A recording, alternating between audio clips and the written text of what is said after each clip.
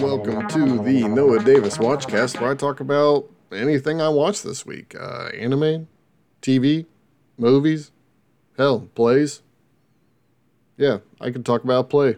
Never know. There's not really a huge live theater scene around here, but I might, I might fuck around, find out, and give you my critiques and all my thoughts on said plays and whatever I watched. Yeah, we'll just get right into it because there's nothing else to get into.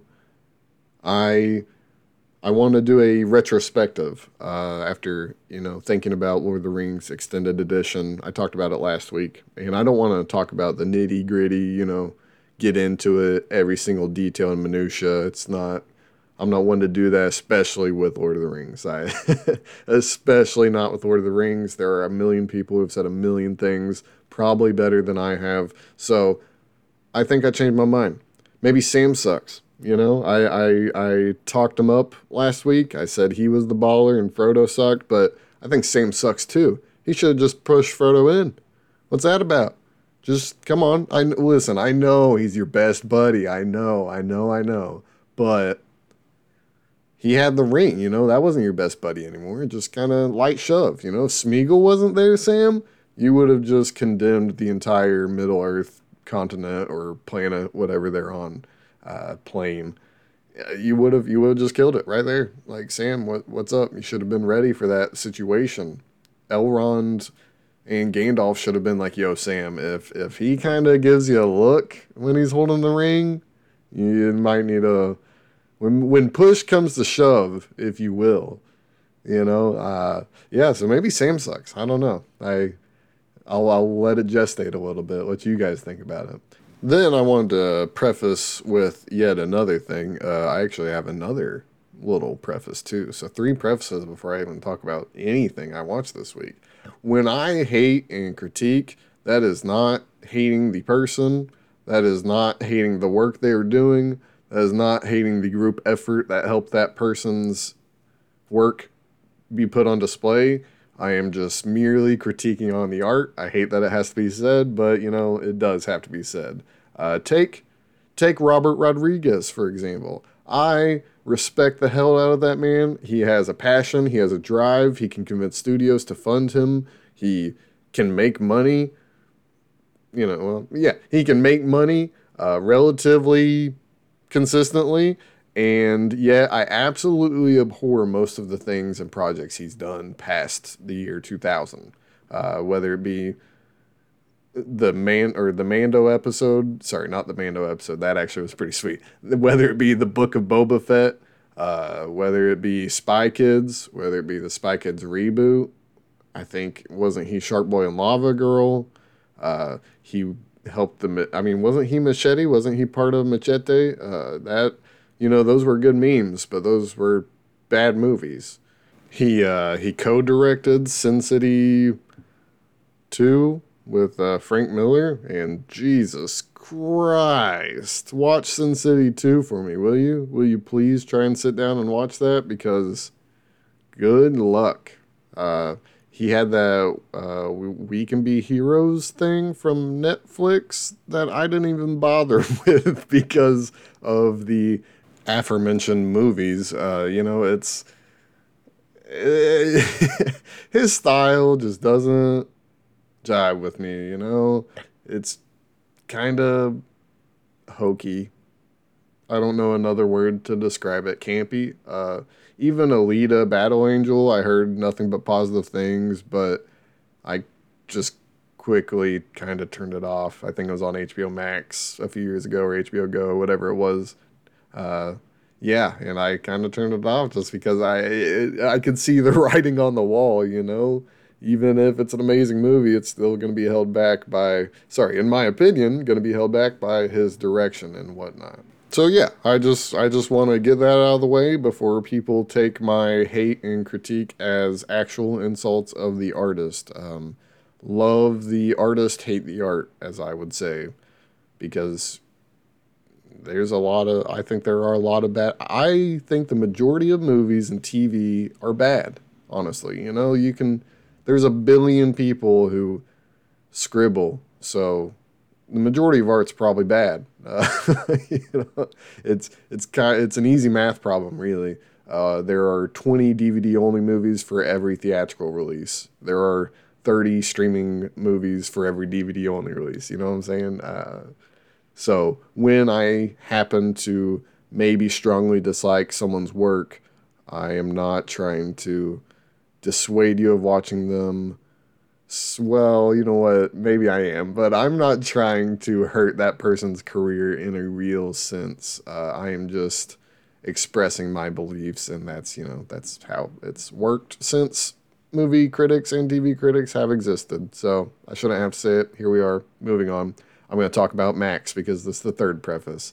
HBO Max is now Max, and it took away half my watch list, and now it has HGTV and Magnolia Network and other just reality, I think, Discovery shows now, and Jesus Christ. Give me HBO Max back. I like the blue. I like the blue of Max, but it's preferable over the purple, but it's not worth it. If I can go back to purple, go back, give me the purple. I don't care for this. Max, it feels like watered down HBO Max, and I'm sure that's probably going to enhance their subscriber rate, but I don't know. I don't really get it. Now there's a paid advertisement or, commercial cheapest tier, and just too much, it's a personal thing. If you've used the app a lot and you've used other apps like Discovery Plus, because that's what it's fused with, or that's what it's been cobbled together with, because it's not a real fusion when you don't take all the parts, is it? So, it I don't even know what else to say. It's just you can clearly see the content is different and not as readily available as it once was. So that sucks. A lot of animation's been taken off. A lot of HBO Max originals have been taken off. Whatever. Moving on. Whatever. I'll get to the actual Watchcast finally. I watched the first two Hobbit movies. I'm still holding off on the third one because I already know how the third one goes. I know it. It's been almost 10 years since I've watched it. And I still know exactly how I felt, where I felt it, and how it affected my viewing of, just the first two movies, or just Peter Jackson's ambition, or maybe over ambition. I don't want to say that to the man, but ugh. Okay, so let me get to the Hobbits. The first movie is okay, a little disjointed, kind of my same problems with the Fellowship of the Ring, but the Fellowship of the Ring builds to something greater and builds to something amazing and fantastic, whereas Hobbit 1 builds to Hobbit 3. So yeah, Hobbit 1, the whole Azog, the Defiler, the White Orc thing, I still don't really understand to this day. I think it's not really a part of the book, but that's not really my critique. My critique is with making a big bad who's the big bad of your first film, but he's not the big bad of your first film. I know that might not make sense, but if you watch the movie, you'll understand exactly what I'm saying. He's a villainous presence, yet he doesn't do anything. And it takes away from adding this, the White Orc character, his counter to Thorin. I do want to say all the actors do a fantastic job, absolutely fantastic. Martin Freeman, Ian McKellen, Richard Armitage, Stephen Fry, even. Then you had what's his name? Oh God, I can't think of his name. That's gonna kill me. I mean, of course, you had Andy Serkis and you had Christopher Lee back, which is crazy. Christopher Lee, he was what, 90 years old when that movie came out. You had all the comebacks, and then you had Lee Pace, who was an elf king, Thranduil, who Lee Pace can do anything, man. I could watch that actor in any sort of role he wanted to do, and I would still be enthused about it. Uh, Whether or not the movie is one to watch or care about is a whole other point because I literally could watch that man in anything, and there is a personal bias there. I'll admit there. But yeah, like his character, I don't even really care about.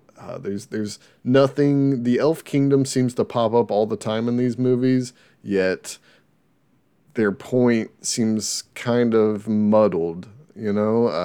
It's yeah, the Mirkwood or the Woodland elves, those are the bad ones who want to kill you, except there's this love interest on it who kind of undermines it, and then Legolas kind of fights with the hobbits, but he's kind of on their side, so that kind of undermines the threat of any sort of elf retaliation to these dwarves, and it just makes all the possible dangers feel just a little hollow, and there's a lot going on in terms of dangers, whether it be the White Orc, the Goblin King, the Dragon, the Trolls, the Dragon, Smeagol, the Spiders, the Elves of Mirkwood or whatever, the Woodland Elves. There's just so much going on that it's hard to grasp. Oh, the Necromancer.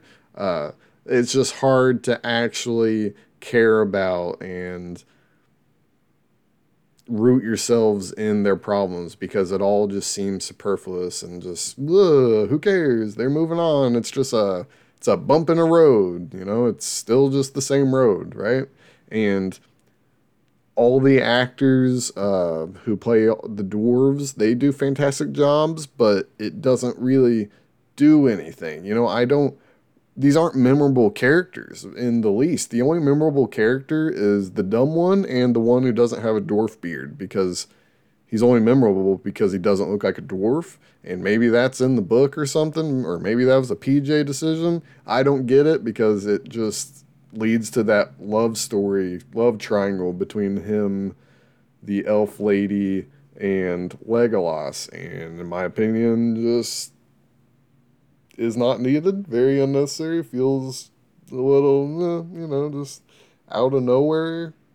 Kind of just in the wrong place, it seems. It feels as though it's being forced upon the movie rather than the movie growing with the story or the love story itself. And then you have the second movie, which has all the stuff with Luke Evans and the town, the lake town, or the dale, or God, the terms, so many Lord of the Rings terms in the last 2 weeks. The lake town, and Luke Evans is an amazing actor, and I love him. I just couldn't care less about his journey in this. He's basically a foil to the dwarves, except his story is exactly the same as the dwarves. And while I can see that working in the book, when you base half a second or half a sequel movie about it's weird. It feels like you're just showing the audience more of what they already know instead of an actual counter character. There aren't any debates or anything. They just get a little mad at each other and side with one or the other and then move on, because I think this trilogy suffers the most from that. They move on, if something happens and they just move on. There's no lasting power of any of the scenes or any of the actions. It just happens and you keep going, and it seems as though nothing really matters. Yeah, I don't know what else to say. Hobbit, and then I actually will come back with Hobbit 2 is a fine movie, honestly. In a vacuum, it's a good movie, but because of the movie it leads to, it detracts from the quality of said movie. It's weird because your review scores, I think, should be for the individual movies, but I also think retrospection should play a part in reviews And reviews shouldn't be this concrete score that lasts forever, you know? When I was 13, I thought The Last Samurai was the greatest movie ever. I thought The Dark Knight was the greatest movie ever. Do I still enjoy those movies? Yeah, sure. But 10 out of 10s, I mean, I don't know. There's a lot of nostalgia going on there. But, 10 out of 10s, that's kind of hard for me to argue or hard for me to get behind. Yes, Dark Knight might be the greatest superhero movie ever or whatever you want to argue. Doesn't matter. I just think review scores and opinions do change. It's not that I think they should change, they just do. It's not anyone's fault, but just it's how time and things work. It's why I think Ridley Scott movies look so dated because of his combat direction, yada yada, When it first came out, I'm sure it was fine, but now, oof, I hate watching his older movies, 90s, 2000s movies. Ugh. His early stuff is great, but you get past the point. It starts being hard to watch. Yeah. And then the last thing I watched, which was season 9 of Alone.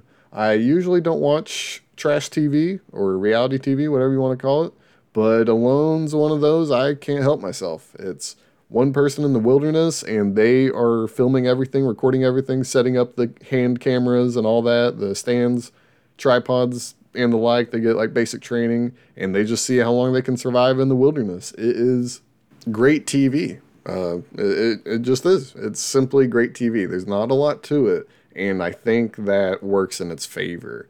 There's very little fanfare. There aren't crazy transitions. There isn't a crazy theme song. There aren't plot lines you have to tie up. There isn't anything you can do to really spruce it up other than through careful editing and, well, no, just that's it, other than careful editing. And my point of this show, to talk about this show, isn't really to talk about the contents. I don't really care to spoil Alone because it's such a good binge that, to get that spoiled would just kind of suck. I will say my bet didn't work, and the person I bet on only made it to third place, and I'm kind of annoyed. And they could have set a record, but they didn't. They did not have the willpower, which is cool. It's cool. It doesn't affect me, but but my horse did not cross the finish line first, so to speak. So whatever, not a big deal. It's still fun to watch even till the end. The last episode's probably the worst one because it's basically all filler to get you guessing which one, of the last 2 or 3 people is going to be the final survivalist out there. And, that's probably my only complaint with the show is the last episode. But what I really, really want to talk about are the editors. I can't imagine the workload they have. I assume it's a team of editors, maybe 5 to 6. If it's more, that's a bigger budget than I assumed. But 5 to 6 editors, and what their full-time job is to just watch the survival videos. And I'd say that's probably only, a quarter of the year or half of their year. I'm not sure what they do on the off seasons. Who knows? But it's fun for me to imagine that these editors are, tasked with watching 2,000 hours of recordings, and they're probably watching it on 2 times speed or whatnot, but then they have to go through the audio of it. You can't just 2 times speed audio because someone might say something funny or say something quippy, or, and they would have to save that check mark or put a tab where that is in the 2,000 hours of footage they have. Well, not 2,000, whatever, hours of footage they have. And then they'd have to go through it and cut this, cut that. Who needs to see a scratch? Who needs to see a cut? Who needs to see a broken finger? Who needs to see an elimination? You know what I'm saying? I really would absolutely love to see how mundane their work life is when they are, full in the season producing that show. I would just absolutely cherish seeing that because they put in all the work and they are kind of unsung heroes. I mean, editors always are kind of unsung heroes. Hell, everybody who's not a producer, a director, a writer, or an actor is an unsung hero. Let's just get that straight. So they are just on the list of many unsung heroes. And I think that's going to be it for the Watchcast this week. That has been the second ever Noah Davis Watchcast. We're almost at 20 minutes, but if I didn't have those little beginning talk things, I bet I could have cut it down to 10, you know? With the power of editing, I could cut it down to 10. I don't want to edit, though, so you're going to get the 20-minute cast. The raw, 20-minute, unedited, unfiltered, uncensored cast. And oh, holy shit. I was about to get out of here without talking about the TV I watched yesterday. I watched the series finales of Barry and Succession. Let me just say, both of those shows are top tier television and will be talked about for the next 5 to 10 years. In that, well, one, Barry will be talked about in its uniqueness, and there is nothing quite like it that I've ever watched, whether it be that production value, the writing, the unpredictability, which I think might be the best aspect of it, because you literally cannot predict what's going to happen on that show. I don't care how smart you are or how smart you think you are, you're not going to predict it. I will need a proof or some sort of record of you typing out and saving a prediction and then you watching the show and telling me what happens. I would absolutely need that, because it is a fantastic ride that goes up and down and left and right and, you know, on a different plane a little bit every now and then, where you're just kind of confused as to, are you in the real world? Are you watching this? Like, is this a real show? You know, is this not a fake show? And it's fantastic. I'll give it a 10 out of 10. I don't care. I'll say it right now. 10 out of 10. That ending might not be what I expected or what I wanted, but that is not going to stop me from loving that show. And yeah, then the Succession finale. Wow. They did it. They did it. The kind of the meme, not really the meme, the joking successor, you know, the one who people are like, oh man, if that's the successor, that'd be awesome, you know, in a kind of ironic sense, is actually the successor. I'll spoil it next week just in case someone's watching this and might want to catch up on it. But I will say, fantastic, very solid ending, wrapped it all up in a nice bow. They're, the quote-unquote plot lines that aren't really tied up, you know, that show's plot lines aren't exactly concrete, you know. They're a little timey-wimey, you know, they bend here, they bend there, and I think that only works well, or, you know, that works better because they don't have to exactly worry about every single scene like Jerry's story. They don't really cap off Jerry's story, but they did. It's more of implied, and it works well. I do think there are some aspects missing from that finale, but a solid finale nonetheless. It did not crash and burn, you know, Game of Thrones style. You know what I'm saying? You know what I'm saying? You know what I'm saying? It did not crash and burn like that. It's a totally fine ending. I will not say Succession's a 10 out of 10 show. I would call it the Mad Men of the 2020s, or whatever you want to call it, the 20 generation, whatever era this is, the Mad Men of this era. And it's not a 10 out of 10. I mean, Mad Men wasn't a 10 out of 10. It was a great show, but not 10. I would give Succession a 9, maybe, you know, 9.5, honestly. I'll say a 9.5 because it is a very strong show. I just believe there was something about it that kept it away from that perfect score and the perfect vision and the perfect, just, you know, just the 10 out of 10. It's very close. I could probably go into it a little more if I went back and watched it all, but 9.5, you know, definite 9.5. I honestly, if I were to summarize why it's not a 10 out of 10, I'd say it's the last season, because the quote unquote succession kind of just happened and there was no, I'm not expecting a huge traditional build-up, but there was no build-up, you know. it just happened, and in that sense, that kind of hampered it a bit. Kind of hampered the lasting appeal of the finale and the ending. So, yeah, that was Succession and Barry, and then now that's all I've watched. Now we're almost at the 24-minute getting the 24-minute version of the raw, unfiltered, unedited podcasts only on the Noah Davis Show. And, there you have it. That is finally episode 2. I can tie it in a bow, ship you off.